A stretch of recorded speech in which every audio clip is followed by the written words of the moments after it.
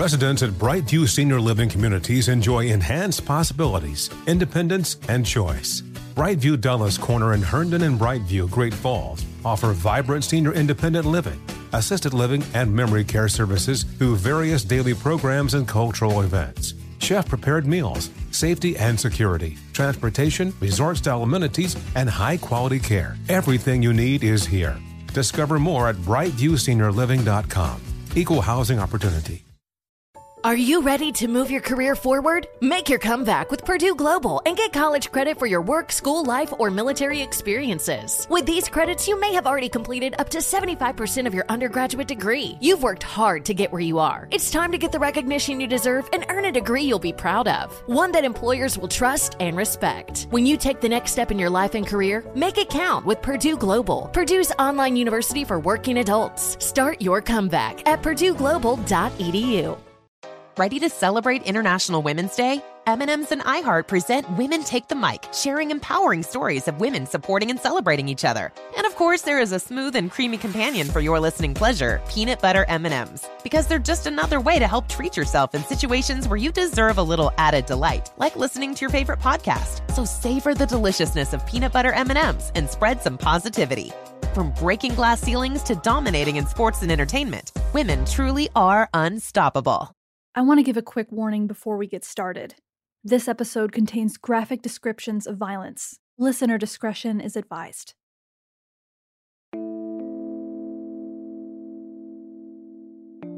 The whole neighborhood was deathly quiet and dark. This part of our story takes place in the late 80s in a sleepy bedroom community in the Midwest. It was kind of eerie because typically in that neighborhood there's multiple street lights, people's lights on their front porches, and so on. There was none of that. Steve Smith was a captain of the local police department, and that night around 2 a.m., he was awoken by a call from the communications center. Something unusual had happened out in a subdivision, and he needed to get out there quick. He was met by now retired Sergeant Rusty James. It was really eerie because it knocked the streetlights and everything out in the area, and everywhere you walked, it crunched. And there was the strong smell of the dynamite and burnt flesh in the air. Rusty and his partner, Sarah Vogelsberg, had been the first to arrive that night. As I pulled up, there was still smoke in the air, and a neighbor came over and told me that he had found where it had occurred. It was at the swimming pool for a residential area there. In the early morning hours, someone had parked their car in the lot next to the swimming pool and proceeded to blow themselves up. He said, "So, officer, I think that's a head laying over on the sidewalk over there, but I'm not going to check." I said, "No, just going back." The crime scene was bizarre and gruesome. I mean, it's hard enough to hear about something like this, let alone experience it. We were trying to figure out where this young man was because we knew where his head was, but there wasn't anything else. And so we started looking around with flashlights, and there was one leg from the knee down in a tree. We probably didn't locate more than about 40, maybe 50 pounds of identifiable body parts because they were spread out throughout the neighborhood and the woods close by. It was pretty horrific. Essentially, from his knees to his neck, he was just gone.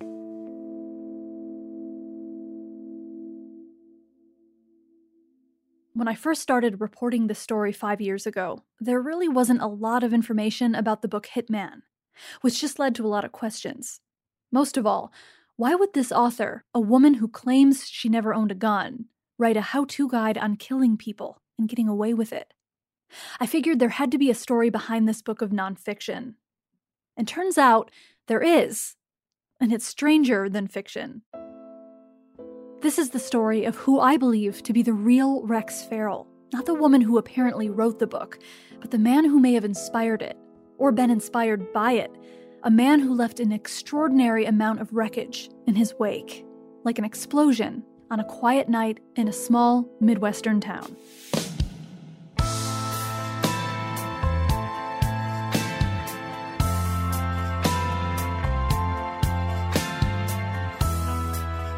From iHeartRadio and Hit Home Media, I'm Jasmine Morris, and this is Hitman.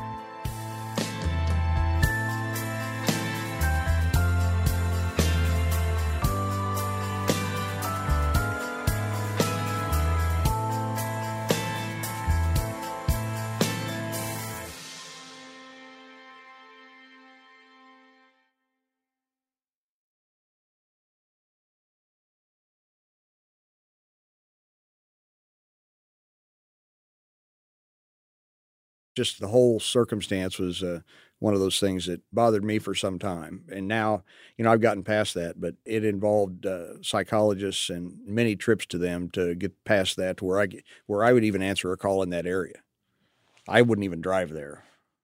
When I first reached out to Steve and Rusty, they were both pretty surprised. It'd been 25 years since this explosion happened. But as soon as I called, it kind of all came flooding back in. And I remembered almost like it had just occurred within, the last day or two. First responders see a lot of trauma. But when talking to these guys, especially Rusty, this was on a whole other level. I asked him if he was sure he even wanted to go through with the interview. You have to understand, that incident was a little traumatic on me. This was the days before you got post-traumatic stress assistance or anything, and with me and Sarah, when we showed weakness over this, which we did, I don't consider it weakness, but everybody else did. Really, just imagine that day. It's a tight-knit community, so when officers arrived, they recognized the car involved immediately. They knew who the victim was, a 16-year-old named Gregory. His car, the hood was blown off of it, and as we walked around the area, we ended up finding some of his dismembered body parts. In the front seat of his car was a boombox with a cassette tape in it that Gregory would have been listening to. He was not a bad kid, but he was just somebody that we had our eyes on. We had a couple run-ins with him, but again, not a bad kid. But he was very familiar to us out and about in the community at odd hours for somebody his age. Steve and I, we had heart-to-heart talks with Greg trying to get him straightened up, we tried to do what we could for him and tried to keep him out of trouble and, protect him from himself. Steve and Rusty both said it sort of looked like an accident. What he did was he touched the blasting cap that was attached to the dynamite. He didn't quite understand how dynamite works, I don't believe.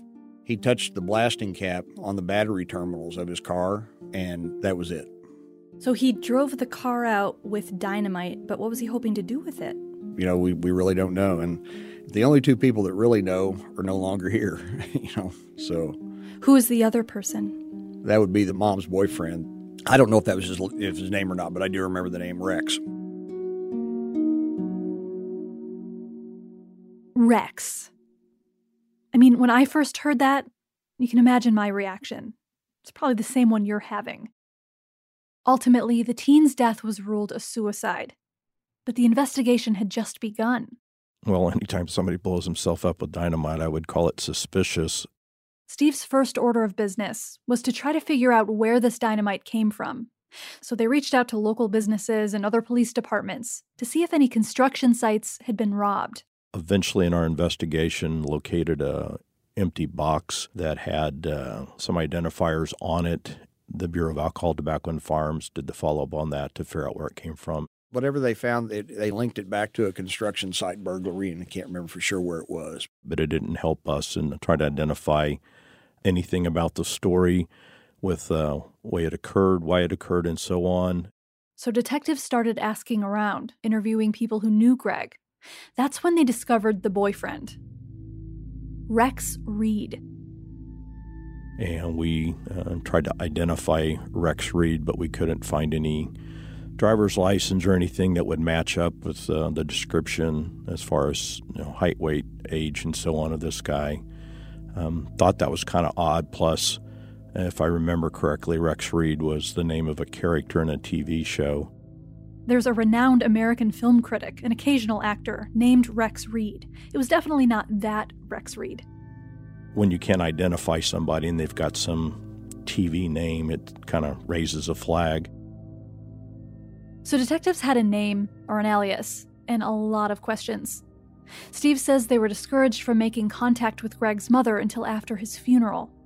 But Rex was there for all of it, even when they notified Greg's mom about what had happened to her son.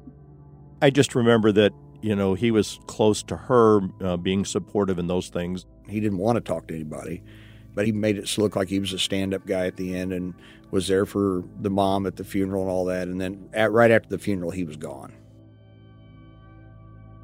But eventually, after speaking with Greg's mom and some of his friends, they started to learn more. Greg really didn't have a father figure. And I think Rex came into the picture and, he was doing the karate stuff. This guy, Rex Reed, supposedly had a black belt in karate. He and Rex had become close.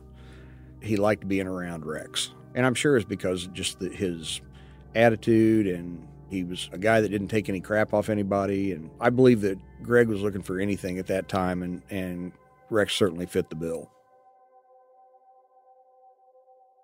And the fact that this guy was a little bit different than most, dads or boyfriends or whatever, I think was attractive to him, that this guy's, out there living on the edge and, he's really cool. And I think that Greg may have been trying to emulate some of those things. Detectives determined the dynamite that Greg had used, that had been stolen from a construction site, had been taken by this boyfriend, Rex, or both Rex and Greg. But other than that, they had no idea why the dynamite was stolen, let alone who this guy really was. We never identified, he came here for a job or he had family in the area or anything like that. He seemed to be a loner.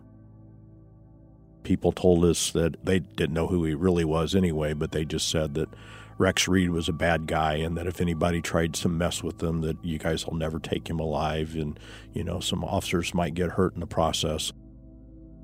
Greg's friends literally warned them about this guy from the very beginning. We were aggressive. If somebody needed to be found, we were going to find him.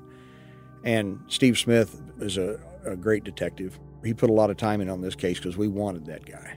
He was obviously good at concealing his identity. He literally just kind of fell off the face of the earth.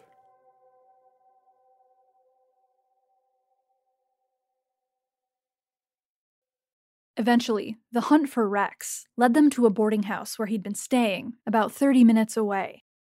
We went to the house, made contact with the lady there, told her what was going on. She told me that Rex had disappeared the day before. She said, and we asked, if he was going to be back. She knew anything. She says, no, I think he's gone. He cleared out his room. And they asked her for her permission to search his room.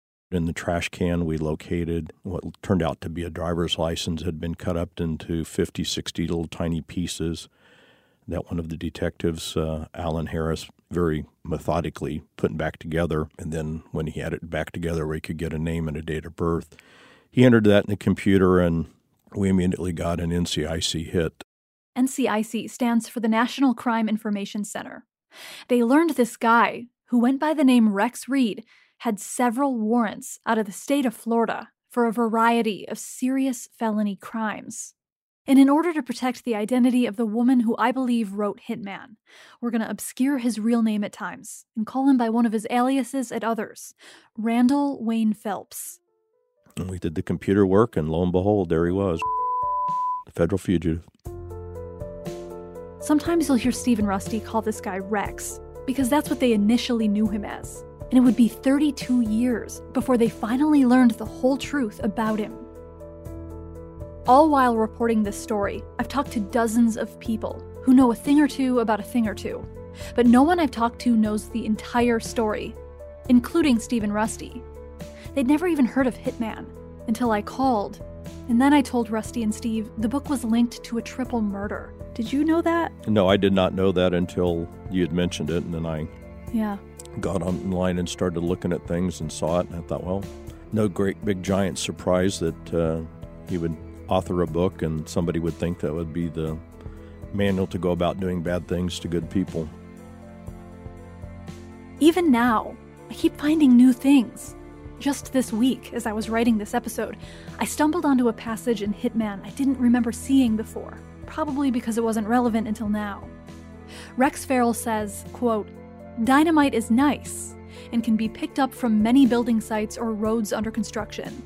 But during storage, The sticks have to be turned over regularly to prevent settling of the nitro, and the blasting caps necessary to make it go off are so tricky that just by walking across the carpet, enough static electricity could be created to blow you away. As I said in the beginning, unless you know what you are doing, stay away from requests for this type of extermination, or the life you take may be your own. We'll be right back.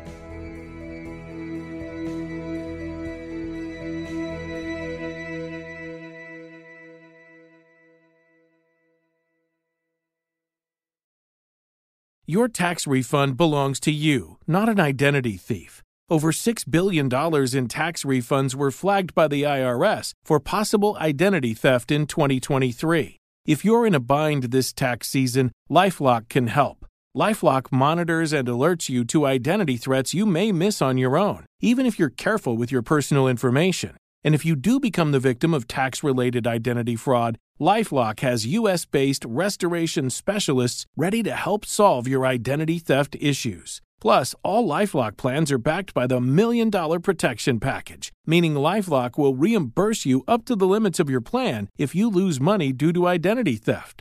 Let LifeLock help you protect your financial information, so all you have to worry about is what to do with your tax refund. Go to LifeLock.com/iHeart and save up to 25% your first year. That's 25% off at LifeLock.com/iHeart. Identity theft protection starts here. Residents at Brightview Senior Living Communities enjoy enhanced possibilities, independence, and choice. Brightview Dulles Corner in Herndon and Brightview, Great Falls, offer vibrant senior independent living, assisted living, and memory care services through various daily programs and cultural events. Chef-prepared meals, safety and security, transportation, resort-style amenities, and high-quality care. Everything you need is here. Discover more at brightviewseniorliving.com. Equal housing opportunity.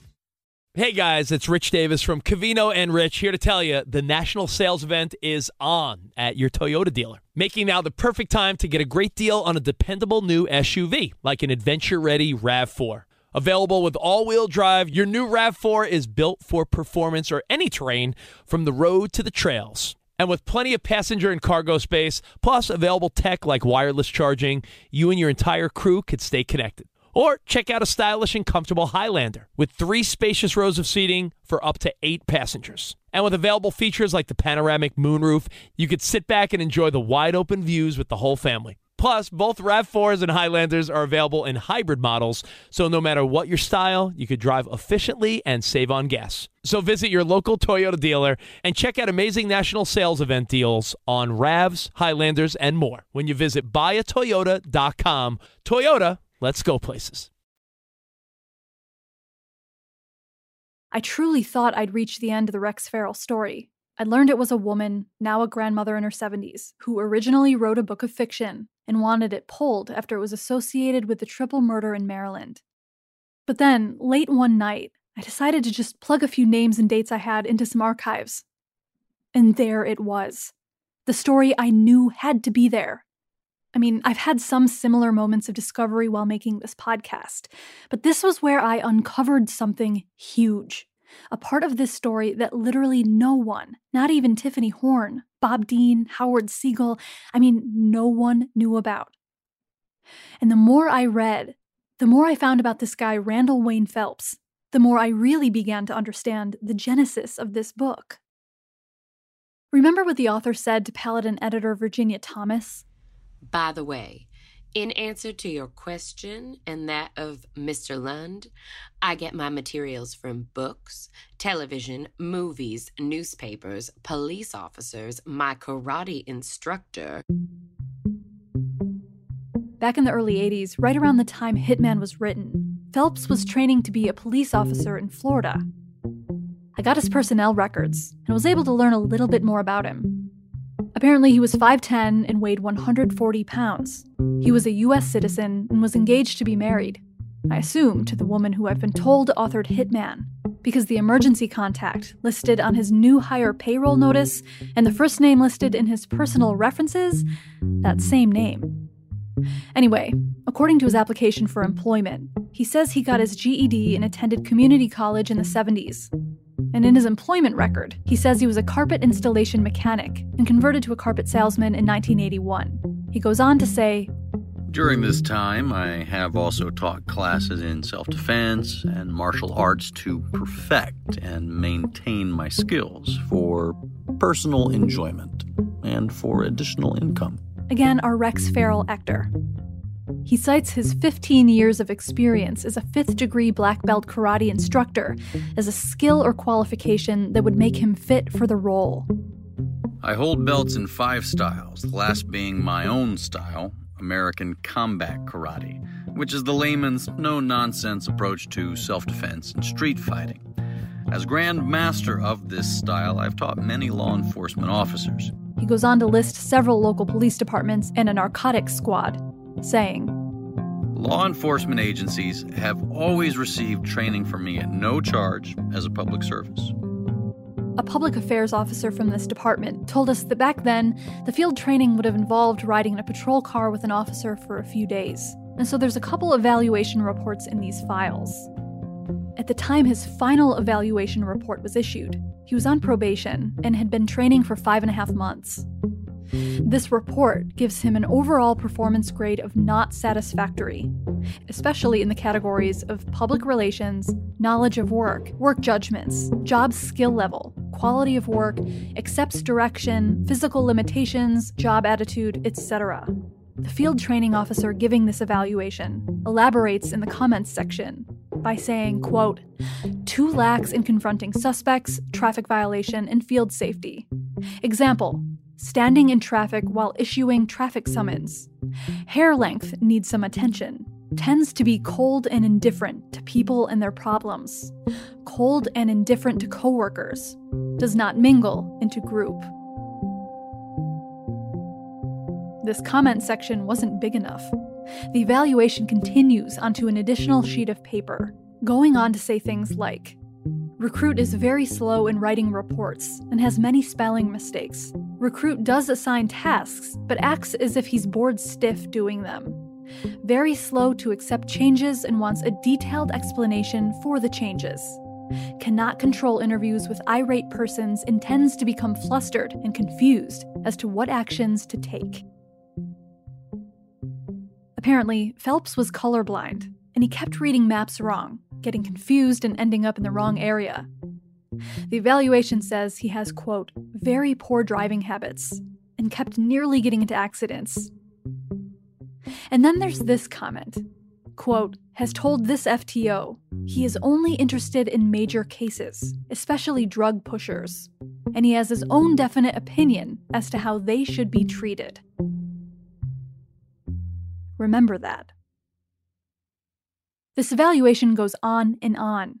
There are 29 different comments. Again, retired Captain Steve Smith.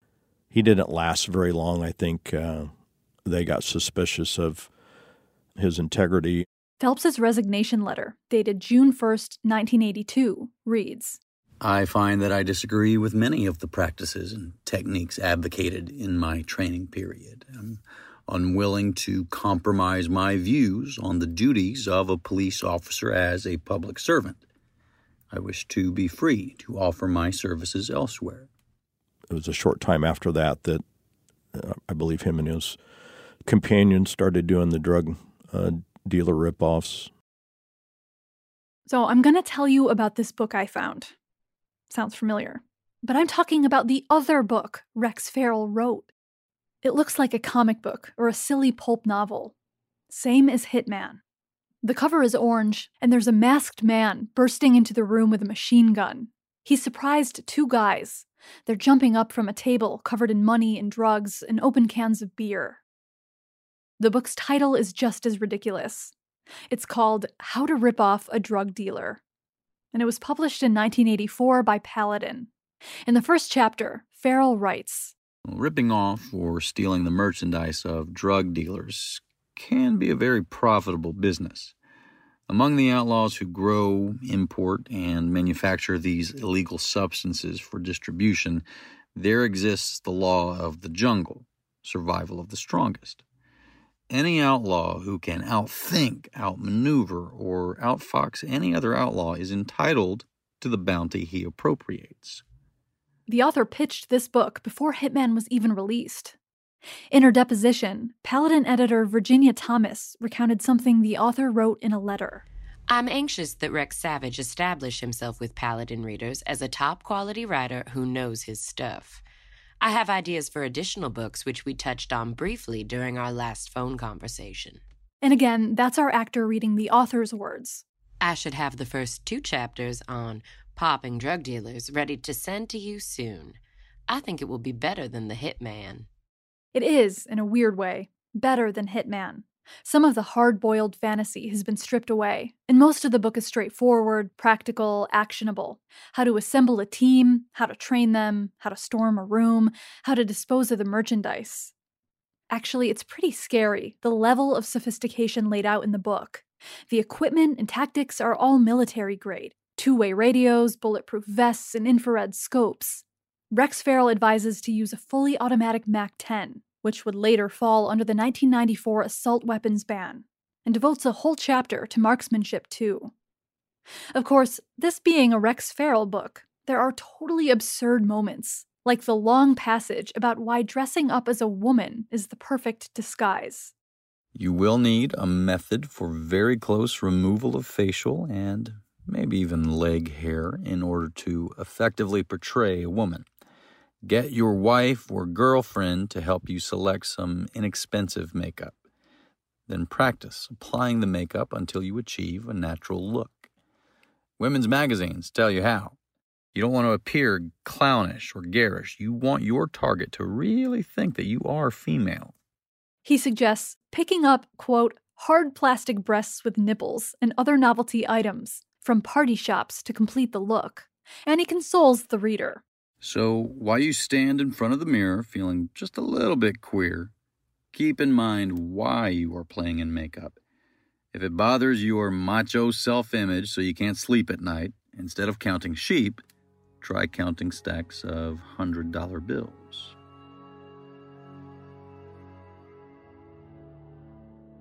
The book How to Rip Off a Drug Dealer is dedicated to this guy, and, quote, to men of courage everywhere who dare to take a chance, and to all those outlaws I dare not mention by name. Outlaw. There's a lot of hyperbole in these 2 books, but this is a detail that is not an exaggeration. Because Phelps apparently wasn't just ripping off dealers, he was doing it while pretending to be a cop. There's a whole section on how to do this in the book. It's called The Police Assault. This method of entry is probably the safest and most profitable of all for the serious and well-equipped team. It consists of entering the location by flashing seemingly legitimate police credentials and making the mark think he is under arrest. If handled correctly, the entire procedure will go smoothly, and one job will possibly lead to future jobs without resistance or violence. This method requires one special skill, says Rex. At least one of the inside men should be capable of playing the part of a seasoned, knowledgeable, hardened cop. Randall Wayne Phelps, of course, had been training to be a police officer. Maybe he was better at playing a cop than he was at being a cop. So Phelps resigned from the police department in 1983, started ripping off drug dealers the following year, and then the explosion happened 3 years later. So when Rusty and Steve started investigating that explosion, Phelps had already been on the run from the feds. An investigator for a state's attorney's office in Florida actually hopped on a plane as soon as he heard about the explosion Steve was investigating. The guy's name was Ed Boone. His nickname was Boomer, and he had a very booming voice, so it was appropriate. I tried to reach Ed Boone. Unfortunately, he died in 2014. Ed Boone ended up telling us that had been involved in a number of crimes. They were ripping off drug dealers, acting like they were the police. They would do their search warrants, supposedly, and confiscate the drugs and money. They would just tell the bad guys that somebody will notify you when the warrant's issued, and we'll be back to pick you up on that. If you're a drug suspect and the police never call you or show up again, you just kind of figure you skated and nothing else is going to go on. It's kind of a perfect crime.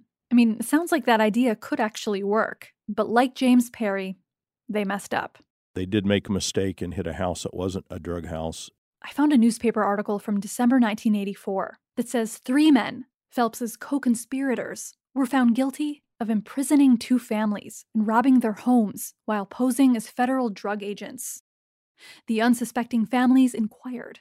And these people ended up calling the police later to find out, the circumstances and why they got targeted. And all of a sudden, the Florida law enforcement agency started putting 2 and 2 together that this was people out acting like they were police, ripping off drug dealers. According to that article I found about the robbery that went wrong, police found the book How to Rip Off a Drug Dealer in their possession. These men were convicted of 2 counts of kidnapping, 2 counts of false imprisonment, 2 counts of armed robbery, 2 counts of burglary, 2 counts of grand theft, 2 counts of conspiracy, and 8 counts of carrying a firearm during the commission of a felony. Phelps, on the other hand, he'd kind of just disappeared into the wind, kind of like he did after we started looking for him. So these 3 guys got arrested, Phelps was on the run, but then I found this.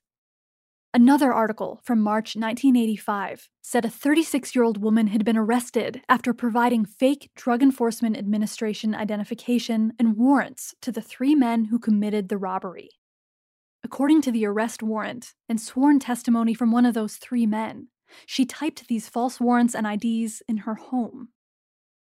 She'd been charged with 2 counts each of conspiracy to commit a robbery with a firearm and conspiracy to commit a burglary of a dwelling in which an assault or battery occurred. So while Phelps got away, his girlfriend or fiancé was being held accountable for her part in this crime. This woman's name? Once again, the same one I believe to be the author of Hitman. This article even says this woman calls herself a writer.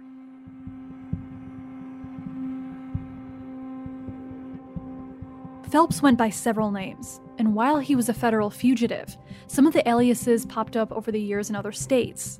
At one point, in August 1984, after the robbery, he was arrested in Florida after his car broke down.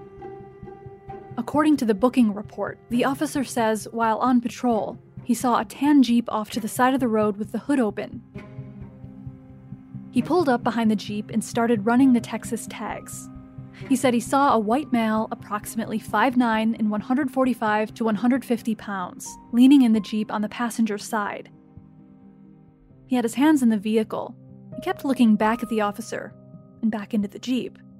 He did this about 6 times. There was another man with him. The officer says, "We were on a dark road, and due to the suspicious, furtive movement made, and for fear of my safety, I took a survey look into the vehicle to make sure there was no one else in the Jeep to do me harm. When I did, I observed a light-colored green shirt wrapped tightly around what outlined a gun on the front seat, where the person had been bent over." The officer says earlier that night he heard over his police radio that 2 people had held up a 7-Eleven, and one of them had a green shirt wrapped around his hand to indicate he had a gun. The officer then discovered they had a duffel bag filled with holsters and other guns, handcuffs, a blue light, 2 badges, cans that looked like tear gas, clips and ammo, and 2 items that looked like silencers.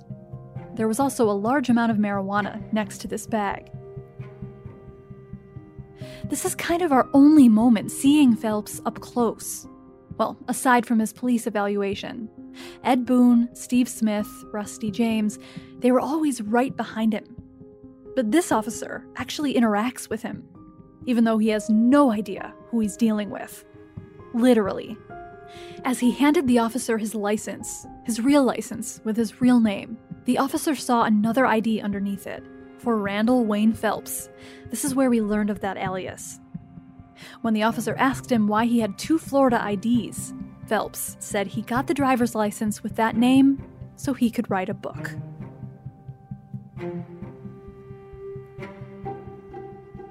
After he was arrested and charged with carrying a concealed firearm and possession of marijuana, Phelps made bail and went on the run again. Do you know how long he was actually on the run for in all? It seems like initially 6 or 8 years on the front end, and then after we tried to locate him, it was another 6 to 9 years, I think, before he met his demise.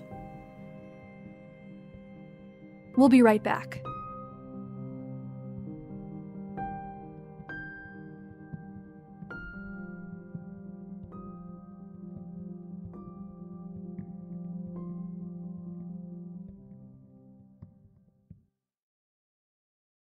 Residents at Brightview Senior Living Communities enjoy enhanced possibilities, independence, and choice. Brightview Dulles Corner in Herndon and Brightview, Great Falls, offer vibrant senior independent living, assisted living, and memory care services through various daily programs and cultural events. Chef-prepared meals, safety and security, transportation, resort-style amenities, and high-quality care. Everything you need is here. Discover more at brightviewseniorliving.com. Equal housing opportunity.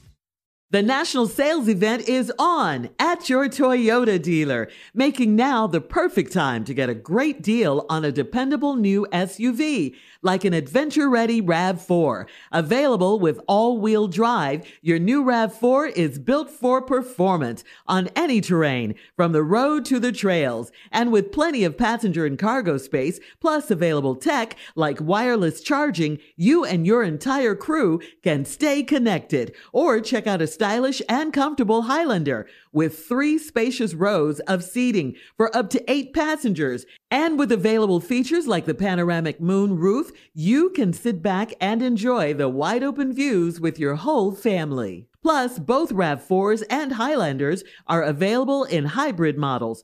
So no matter your style, you can drive efficiently and save on gas. So visit your local Toyota dealer and check out amazing national sales event deals on RAVs, Highlanders, and more when you visit buyatoyota.com. Toyota, let's go places. Hey everyone, it's Ted from Consumer Cellular, the guy in the orange sweater, and this is your wake-up call. If you're paying too much for wireless service, you don't have to keep having that nightmare. Consumer Cellular has the same fast, reliable coverage as the leading carriers for up to half the cost. So why keep spending more than you have to? Seriously, wake up and call 1-888-FREEDOM or visit consumercellular.com. Savings based on cost of Consumer Cellular single line 1, 5, and 10 gig data plans with unlimited talk and text compared to lowest cost single line postpaid unlimited talk, text, and data plans offered by T-Mobile and Verizon January 2024. There are a ton of illustrations and photos on how to rip off a drug dealer, but there are 2 that I keep coming back to. There's a shot of a falsified DEA ID.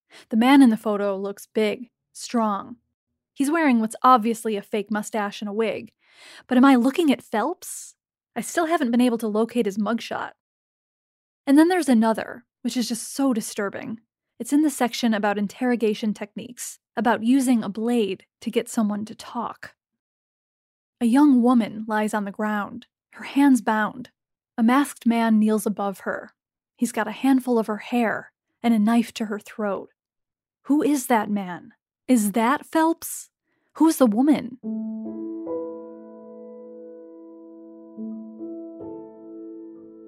Phelps was like this aberration, a ghost that would cause harm and then disappear. After all these robberies, and after the explosion, he'd somehow gotten away every time. Steve eventually learned that Phelps had returned to Florida at some point. Ed Boone had given us the information about his girlfriend in Florida.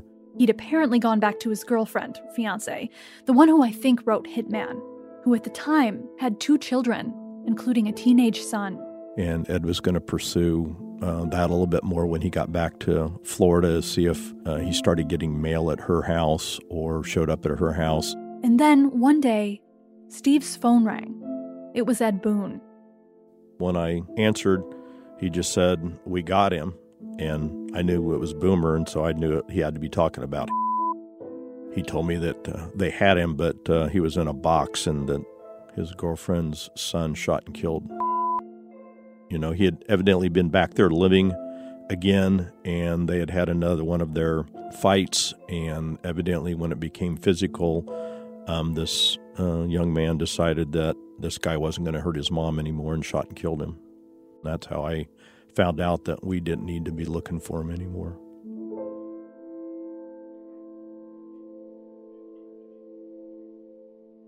This happened just 2 weeks after Millie, Trevor, and Janice were murdered. A local newspaper article from this time says the young man who shot Phelps was 15 years old, and that Phelps died after being shot in the head. This all happened in the family's living room. I was shocked. No wonder she's never wanted to talk about this. Her teenage son shot her fugitive boyfriend right in front of her. The 15-year-old was arrested on an open count of murder. We also reached out to him for this podcast and got no response. Authorities also discovered a meth lab in a shed behind the house that they described as one of the more elaborate labs they'd seen.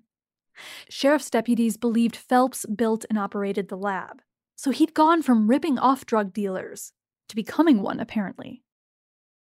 An officer from the same police department Phelps was kicked out of said when he learned Phelps had been killed, he wasn't terribly surprised. He called him extremely deadly. Rusty remembers getting the call. I just said, hey, who says there's no justice? He was a bad man. He was a bad guy. Do you know anything about that girlfriend in Florida? Nothing other than I believe her son did the right thing. I think the kid, he had a lot of courage, and I won't say I was happy, but I was glad that he was not going to be a threat to anyone else. I can't say that I was sad about it. It was like, good, he's off the street, he can't hurt anybody else or disrupt any other family's lives. But there's one more question that keeps nagging at me. We know Phelps started ripping off drug dealers after the second book was written. But what about the first book? Was Rex a hitman? No, I don't think we'll ever know, but I'd say that there's a good probability. Of course, if every department had a cold case squad, they could go back and look at the things in those books and then compare them with what they have. I think they may be able to find some things like that. But that's a luxury most departments don't have.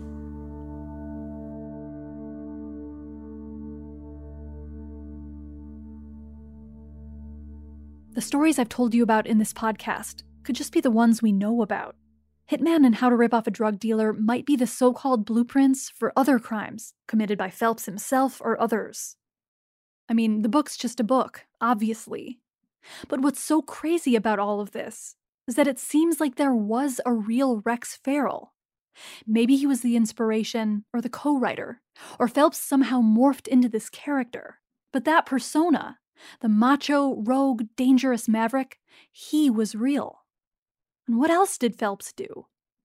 We actually put in a Freedom of Information Act request into the FBI to try to get their files on Phelps. And just this morning, we got back a reply that said, please be advised that, quote, unusual circumstances apply to the processing of your request. Apparently, unusual circumstances could mean a couple different scenarios, like, quote, a need to search for, collect, and examine a voluminous amount of separate and distinct records. I have a feeling I'll be finding more and more well after this podcast ends. I mean, we started this story talking about this book written by a so-called hitman himself, and then a triple murder, and then we discovered the author was actually a woman. But wait, there was also a man who seemed to have embodied the book. We've spent a lot of time with these wrongdoers: Randall Wayne Phelps, Lawrence Horn, James Perry. For some, Peter Lund, although maybe that's not fair.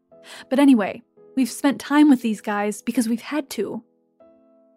But this is where it all ends, with the people who really propelled and compelled me to tell this story. The survivors. Hi. Hi, how are you? I'm good. How are you doing? I'm good. I wanted to touch base with you and see how things are going. I kept Tiffany Horn updated on everything I learned over the last 2 years or so. Every Motown interview, every lawyer I got back in touch with, but also every strange new twist I uncovered about the book and the story behind it. I was sort of driven to get to the bottom of this, in part for her, because she'd given me so much of her time. And meanwhile, Tiffany had to go on her own journey for closure, including a prison visit with her dad. There were so many demons and so many things that I had been battling, so much rage that I had had that had been building inside me. It was important for me to let that go and to face him. I wanted to really settle with him and look him in his eye, and also just see my dad again. Like, I wanted to be that little girl that I used to be and just look at him that way instead of as this monster. That's next on Hitman.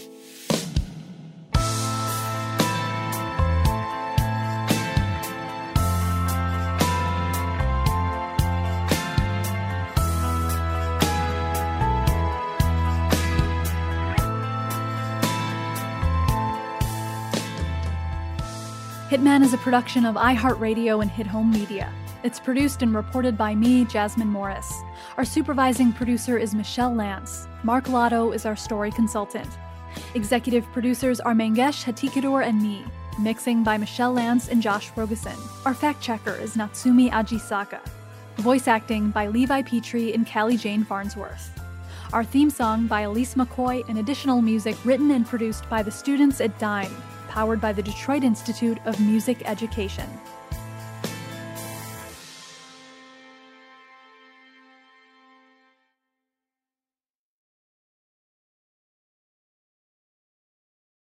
Residents at Brightview Senior Living Communities enjoy enhanced possibilities, independence, and choice.